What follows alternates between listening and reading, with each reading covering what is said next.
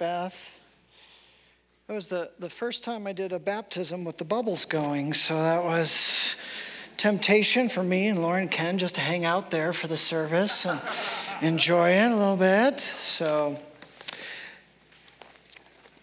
I was in a conversation several years back, like 20 years back, and it was with an older pastor. I was actually a leader in the church, but not a pastor yet. And he was complaining a little bit. He was complaining about the younger generations, of which I was one of the folks, right? So I was taking it a little bit personally, but listening to him. And he had a complaint, really. Two words were the focus of his complaint. One complaint was the idea of reverence. He was saying the younger generations do not have a sense of reverence for God. There is no, in their conversation about God, in their prayers to God, in their worship of God, no sense of the fear of God in them. And then the second word that he was focused on with the younger generation was friendship. And he said, we shouldn't refer to God, the creator and the sustainer of the universe, as our friend. No, he's God and we are not. That he and Jesus as well shouldn't be referred to as our friend. He's our Savior. He's our Lord. Now, I got the sense that he wasn't really looking for a discussion. We really don't when we're complaining, do we? We don't really want someone to talk to us about our complaints. We just want to complain, right? But I was taking that in, and I remember thinking and reflecting on his two words. And the first word, the idea of reverence, I thought, yeah, that's probably true. That's probably true of me and my friends. And I always want to remember that God is God and I am not. And I want that healthy sense of the sacred, of reverence. But on the other side of the spectrum, the idea of friendship, I remember having a great sense of disappointment. And I thought, I've related to God as a friend, especially Jesus Christ. Am I wrong in that? Have I missed that? Do you remember the old song some of you would remember? I am a friend of God. I am a friend of God. He calls me friend. I thought, is that not right? Is that another worship song that is off theologically? Should I not be singing that? And I remember in particular, I had been through a really difficult time, and I really had clung to Jesus as my friend in that particular time. And so I decided I better turn to Scripture and see, am I wrong? Or is that really, do I get to see God both in that dynamic of reverence, of God, as well as friendship and closeness? So would you turn with me? We are going to find this in the Scriptures. We're going to look at John chapter 15. If you've brought your Bibles, wonderful. There are some Bibles in the seats in front of you. And I'm going to tell you a little bit up front. We get to call God our friend. All right, so that's, yeah. But I want you to pay attention for more, all right? Because what we're going to see is not only do we get to call God our friend, but there's also implications to that. Who knows, depending on the friends that you choose, there's implications for your life. If you are real close and connected to a drug dealer, is there going to be implications for your life? Yeah. Yes. If you are married and a companion with a billionaire, is there going to be implications for your life? Absolutely, okay? So God is going to share this concept and idea of friendship with him. I think it's going to be neat. And yet what I want you to do is I want you to pay attention to Jesus' words as he talks about the implications of what this friendship means. So we're in John chapter 15, and we're going to start at verse 9. Some of you might remember a number of weeks ago, we were talking about Jesus claiming he is the vine and we are the branches, and we're to stay connected to him. And we're going to continue on in verse 9, this idea of connection and the level of connection and how we remain or abide in his love. He says this in verse 9. As the Father has loved me, so I have loved you. Now abide in my love. If you keep my commands, you will abide in my love, just as I have kept my Father's commands and abide in his love. Remember, we noticed how powerful it was that he was talking about his relationship and the level of intimacy with God. He's offering that same intimacy with you and I. Verse 11. I have told you this so that my joy may be in you and that your joy may be complete. My command is this: love each other as I have loved you.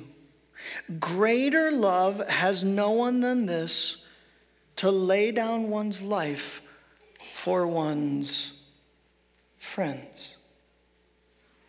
You are my friends if you do what I command. I no longer call you servants, because a servant does not know his master's business. Instead, I have called you friends. Boy, he's repeating this a lot. For everything that I've learned from my Father, I have made known to you. You did not choose me, but I chose you and appointed you so that you might go and bear fruit that will last. And so that whatever you ask in my name, the Father will grant you, will give you. This is my command: love each other. Wow. This isn't something that we have to plead and ask God, could I please not only be a worshiper and have reverence for you, but could I also be a friend? No. This wasn't my idea. Whose idea of friendship with God? Whose idea was it? It was the Father's. It was God's. It was his plan, his desire that we would both be worshipers and lovers of him, but also that we would call him friends. There's implications. I asked you to be mindful of implications, a few key words to help us think about what the implications of friendship with God is. The first word is this, is intimacy. If we are friends with God, there's a change that he invites us in our relationship with him, one of mere obedience to intimate friendship. Mere obedience. So we don't follow, when God says jump, you say, how high? Is that some of our relationships with God? He says, no, I don't want that. I want this connection in our intimate relationship for you. I'm inviting you into this level of intimacy between me and you. Now, one of my immediate thoughts as I read this passage of Scripture, I know it was some of yours, Meet the Parents with Ben Stiller. Yes, did some of you think right away of that? No, there's this concept in Meet the Parents called the circle of trust. Anyone familiar with the circle of trust? Robert De Niro's, yes. And when Ben Stiller's character is trying to marry into the family, Robert De Niro is saying, okay, but now you're entering the circle of trust. I just happened to find a compilation of the circle of trust. It's really fast. It's worth taking the time. Did we get it? Do we have it? Yes, let's go. With the knowledge you've been given, you are now on the inside of what I like to call the Burns family circle of trust. See, if I can't trust you, Greg, then I have no choice but to put you right back outside the circle. And once you're out, you're out. There's no coming back. Well, I would definitely like to stay inside the circle. You have my word. I'm gonna hold you to that. Circle of trust. Guess who's back in the circle of trust? I like to think of it as a little circle of trust. That circle of trust thing, that's mine. That is true. I mean, I am still in the Burns family circle of trust, right? You're firmly in the circle. Finally. Let me put it very simply. If your family circle does indeed join my family circle, they'll form a chain. I can't have a chink in my chain. Yeah, okay. I get the metaphor.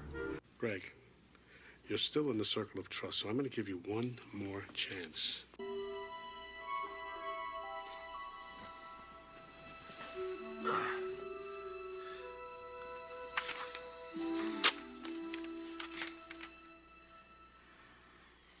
That's it. We're starting our own circle of trust. And guess what?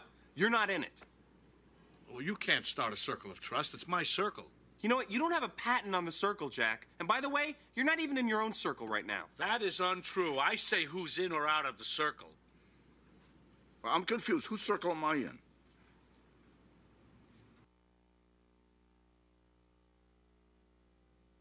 It's worth it. Just a little bit of, right? I think they were circling around that.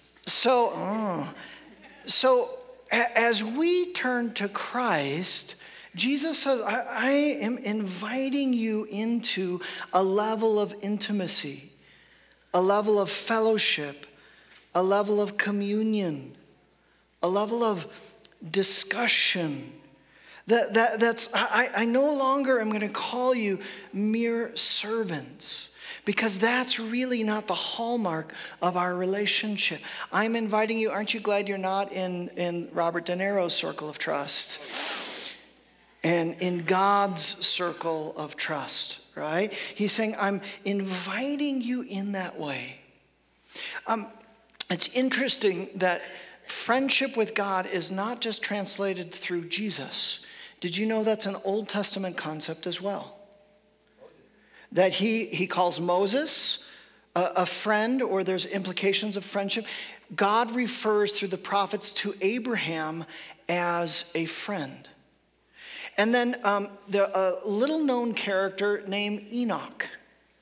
He was said to walk with God. I like the New Living Translation, that just a real short reference to Enoch. It says this: after the birth of Methuselah, Enoch lived in close fellowship, or he walked with God. I like how they use the idea of close fellowship. That's what it means. As Adam and Eve walked with the Father in the garden, so Enoch walked in close fellowship with God. And in fact, in the Hall of Fame, right, the Faith Hall of Fame in Hebrews 11, the Hebrews author brings up Enoch, and he says this: it was by faith that Enoch was taken up to heaven without dying. He disappeared because God took him. For before he was taken up, he was known as a person who pleased God.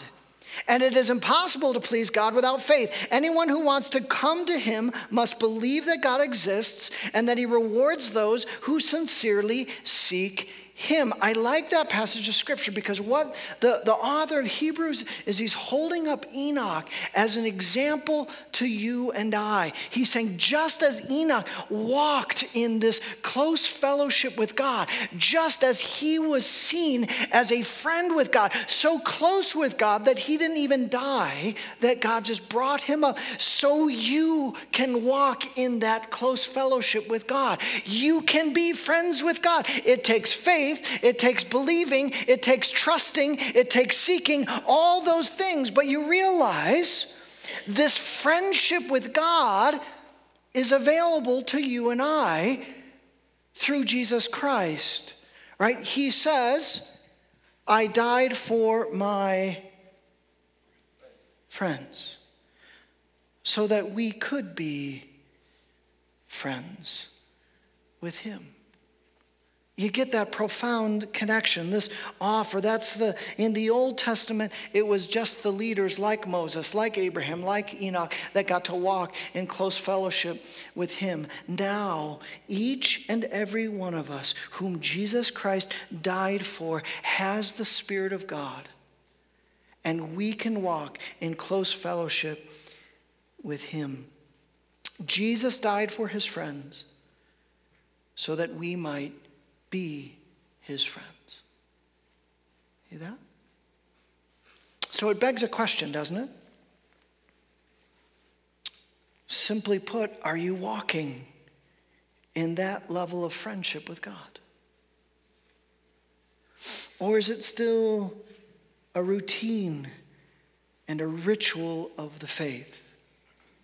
Now, sacred rituals and routines and habits, really good stuff, right? We can use those to grow in intimacy with God, right? But he's offering more than simply routine and spiritual practices. I want to give you, I don't know why, but he put on my heart somewhat of a negative example, okay? So I have a friend, he doesn't live in state. He's out of state. You will not know him. But I was trying to walk with him as he was accused of a white-collar crime, and he was facing a jail time.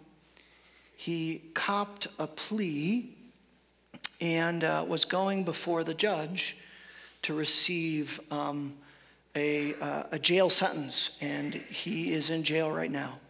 And there was a window of what the judge could do in terms of minimum to maximum.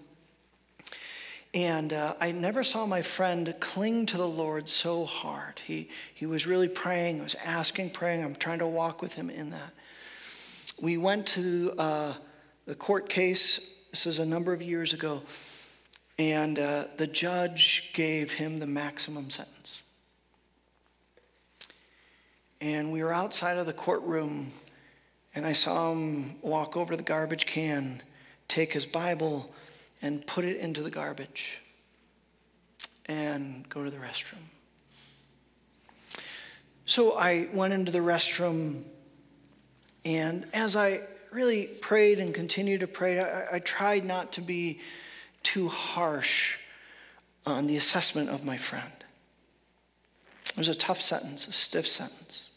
In fact, it was his sister who was there that she retrieved his Bible from the garbage can and said, he's going to want this. He's going to want this. And I realized that that his relationship at that moment was something that he could do for God and what God could do for him.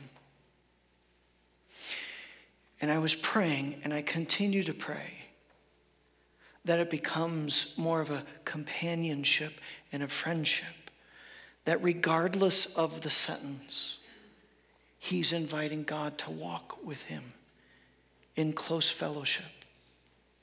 That the results of the outside world, the circumstances of the outside world, will not have such a devastation on his faith. By the way, he's walking with the Lord right now. Still praying for his faith. Yeah, isn't that good?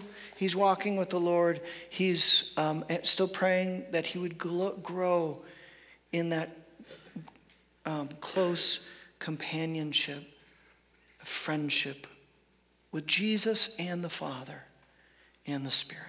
So implication one is intimacy. You are invited into, you are not outside the circle of trust. You're inside the circle of trust. Here's another word regarding implication. I would say ownership. Ownership.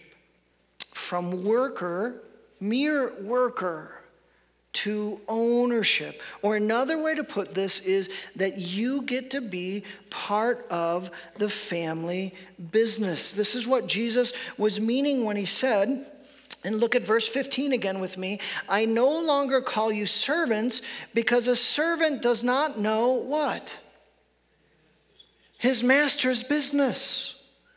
You go, not only is the circle of trust is about intimacy, but you get to know what's up in the kingdom of God. And then Jesus makes this incredible statement right after that. A servant doesn't know his master's business. Instead, I have called you friends, for everything that I have learned from my Father, I have made known to you. He's saying all that the Father has instructed me, all the ins and out of the kingdom, all the dynamics and relationships in the kingdom, how to live this life well. Jesus is saying, hey, I'm not going to keep you in the dark. I'm revealing all of that to you. When you become a Christian, a follower of Christ, you come into the know. Isn't that amazing? Incredible? That you become an owner, you get involved in the work. Let me put it this way. My mom, she worked for a social service agency called Aunt Martha's, okay? And one summer between college, I was a big brother to foster kids. It was a really neat job, certainly didn't pay well, but it was a neat job, and I got to care for foster kids and walk with them. Now, I wasn't too committed to Aunt Martha's, the social service agency. It was where my mom worked, and I was really just committed to the foster kids that were there, okay? Another time, when I was actually younger, my parents started a business, a family business, a Dannon yogurt health food store. This was, I'm not making this up, it was in the 1970s, right? And we were probably about 10 years before our time, maybe even 20. But it was the first time I ever had soft served yogurt was when I was helping. And it was a whole family affair, right? We cared about whether this went because my parents, along with an aunt and uncle, were investing in this new business. And so even though I was only in grade school, I gathered my friends and we handed out flyers all in the surrounding neighborhoods to work up the business. My siblings that were a little bit older, they put on a panda suit. I still remember that. And we're out, with the panda. Before there were sign flippers, they were panda trying to get people to come in. We were invested. We cared about the Dannon health food store, right? The kingdom of God is not like the Aunt Martha's where I was just working a job. The kingdom of God is like the family business. He's saying, you're no longer a servant, a worker. You're on the inside. Welcome to the family business. You get to be a part of the kingdom business. That our Father is on the move. It's a non-for-profit business, right? But he's trying to spread the most incredible message on the face of the earth. He's trying to let people who are far from him know how desperate he loves them and invites them into fellowship and friendship with him. That no matter what we've done in our lives, no matter what mistakes, the grace and mercy of God are available to us. And he's saying, that's the family business. Are you willing to put a panda suit on the corner and invite people in? You understand? There's a beautiful point in the Old Testament, an amazing story. It's where Abraham is sitting in his tent and 3 strangers come along. Some of you recognize the story. I'm actually going to preach it in the new year as we walk through the life of Abraham. And these 3 strangers, we find out later, 2 of them are angels. And you know who the third person is? He's the Lord. Many people would argue that it's Jesus in the Old Testament, okay? And so he invites them and he blesses Abraham. He tells them of Abraham's promise that you will be a great nation. Sarai laughs, right? Because she's an older woman beyond childbearing ages. And then, so they reestablish the promise. And then the three visitors get up and they're walking down their way. And Abraham, after he had given hospitality and fed them, he's walking with them. And then Abraham asks the two angels, the Lord asks the two angels a very interesting question. Let's read this interesting question. He says, when the men got up to leave, they looked down towards Sodom, and Abraham walked along with them to see them on their way. Then the Lord said, shall I hide from Abraham what I'm about to do? Abraham will surely become a great and powerful nation, and all nations on earth will be blessed through him. Do you get what he's asking here? He's asking the angels, what do you think? Should I bring Abraham in on the no? Should I invite him into the discussion of kingdom business? He's going to be a part of us. And in a fascinating dialogue, Abraham begins to advocate for the city of Sodom. And he says, well, if I found, and he goes down a certain number of people, faithful and righteous, would you spare the city? And God's like, okay. All right, and so he's not treating Abraham like the servant, and by the way, I'm just letting you know because this is what I'm going to do. But he invites Abraham into this business discussion. Like he's part of the business. He's part of the family. He's saying, Abraham, what do you think? And he listens to Abraham. He dialogues with him in that way. Because Abraham is part of the family business.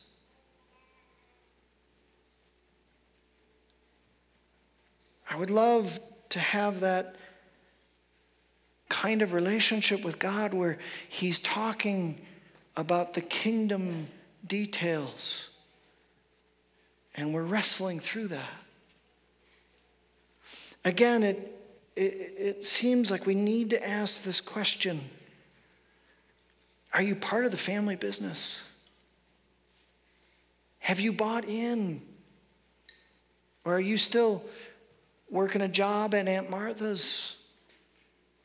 Or have you recognized he's inviting us that this is my family and this is God's agenda? And it's more about simply me and my relationship with him, but it's about what he's doing in this world.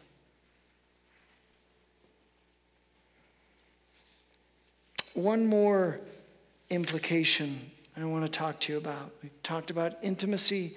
We talked about ownership. And at the very end, he talks about fruit. And let me just read that again to you. He says in verse 16, look at verse 16. You did not choose me, but I chose you and appointed you so that you might go and bear fruit that will last. And so that whatever you ask in my name, the Father will give you. This is a promise, another promise of power in prayer. And so the implication is that we're moving from fruit watching to fruit producing. We're moving from fruit watching to fruit producing. Let me put it this way. When I chose a college, when I was 17, 18 years old, my first 2 years at Eastern Illinois University, they were good years. I actually grew tremendously in the faith. It was a secular campus, and I connected with Christians there, and I was growing in leaps and bounds. In fact, my plan was to go to a Christian college, and then I was growing so much at Eastern Illinois University, I decided to stay there. In my junior year, there was a change. In my junior year, I began to see the campus in something. It dawned on me that maybe my college experience was not all about me. Did you catch that? it dawned on me that maybe my college experience was not all about me. That yes, God wanted to work in my soul, but God was on mission in my college campus. And that he wanted to serve and work and transform my soul, but he also wanted to transform the very culture of the college campus that I was a part of. And if I really wanted to experience soul growth and intimacy with God, that I would link what he was doing in my soul with what he was doing on my college campus. You see that? That I began, he does have a plan. I had been at college for 2 years, oblivious to what he was doing on campus, how he was working in different groups of students, the message of the gospel that was present and being shared, the prayer that was happening, the discipleship that was happening. It was all about me. And then all of a sudden I realized, wow, God's at work on this campus. I think he wants me to join that work. Have you ever thought about that God, perhaps you living in the house and your neighborhood is not all about you, but it's about how God is working in your neighbors and your neighborhood? Have you ever thought about that your job, where you work, your profession, it's not all about you and God working in your soul? That God has a plan, an agenda for your business or your school or wherever that is, the hospital, wherever that God is on the move. He has an agenda. He's at work, and he's looking for people who understand that they don't want to just say, oh, that's good, God's working in that. All right. But he wants people who are going to bear fruit in the mission field that he has placed us and planted us. You see that? That this idea that we get to join him. And not just, we're not a family owner like maybe if we bought into the family and we've got a bunch of siblings. And, you know, the family business, that's not really my cup of tea. So, I'll let my siblings run the family business. I'll be part of the owner and that's not the dynamic here. The dynamic is he's saying, no, I'm inviting you to do the stuff.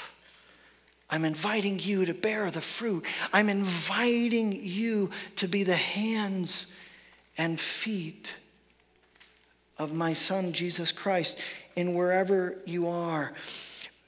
When Paul, in this spiritual fathering relationship with Timothy, he mentions the gift and gifts that were granted to Timothy. He says this, for this reason I remind you to fan into flame the gift of God, which is in you through the laying on of my hands.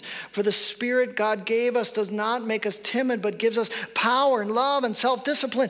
He's saying, Timothy, you've received that gift. In fact, I was there. I laid hands on you. I prayed, right? But now you need to fan that into flames. You need to use that gift. Allow that gift to work out through you as an overflow and a blessing to people. That's when, and by the way, when you're doing that, I'm going to give you this powerful dynamic of answered prayer.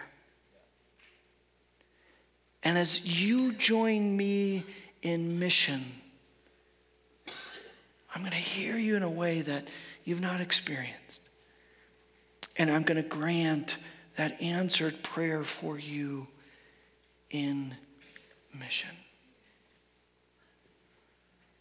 Of course, it begs the question, are you fanning in the flames, the kingdom work, the love of God, the gifts that you've been given?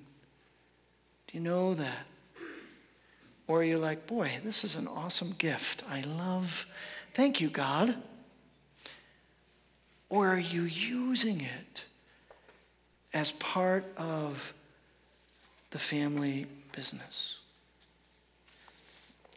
We have given out these faith commitment cards, and we gave them out last week. Some of you weren't here. If you would take those out of your bulletin, this is our way of asking the Lord what should be our level of engagement at the church.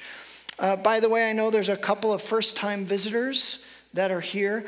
I don't think you need to fill this out. Don't feel any pressure. If this is your first time visiting, this is family business, right? So don't feel any, and no one should feel any guilt or compulsion to fill that out, but especially first time visitors. Now, if you're visiting to us with a second time, well, welcome to the family. So pull this out and a pen. No, really, this is, we want this not to be, honestly, I'm not going to be tracking this. The deacons don't let me look at the finances that much. They just let that. This isn't about guilt. This is about being a part of the family business, really. Okay? And I'm going to give you just a few moments to pray and contemplate this. One is just, it's the idea of talents, time, and treasure. And so as a family business, we're saying, as part of the family, what do we want to give towards his kingdom work here? Right? And really that's between you and God. We're not going to follow up and say, hey, by the way, you did. No, that is between you and God. Remember last week we talked about buying friends? That's the one instance that Jesus encourages you to buy friends for life after death after life. Remember that? That was just his parable. All right? Buy friends for life after death after life. Here we're saying, what's it look like for you? What are the implications that you get to both worship God in reverence and walk with him as a friend? What are the implications that he says, no longer will I call you servant, because all the things that God, all the plans and his agenda for this world and this life and your neighborhood and your workplace, all of that I will make known to you the Father's agenda for this world. And I'm going to invite you to be a part of my work, to actually do the stuff, not in the stands. You get to go on the field and play ball, right? You get to step in there and do that. That's what this is about. Not about guilt, not about conviction. Just as we pass the baskets, you can drop that in with your normal tithes and offerings. So in just about a minute, give you time, would you ask the Lord, 2019, what's my level of engagement in the new year?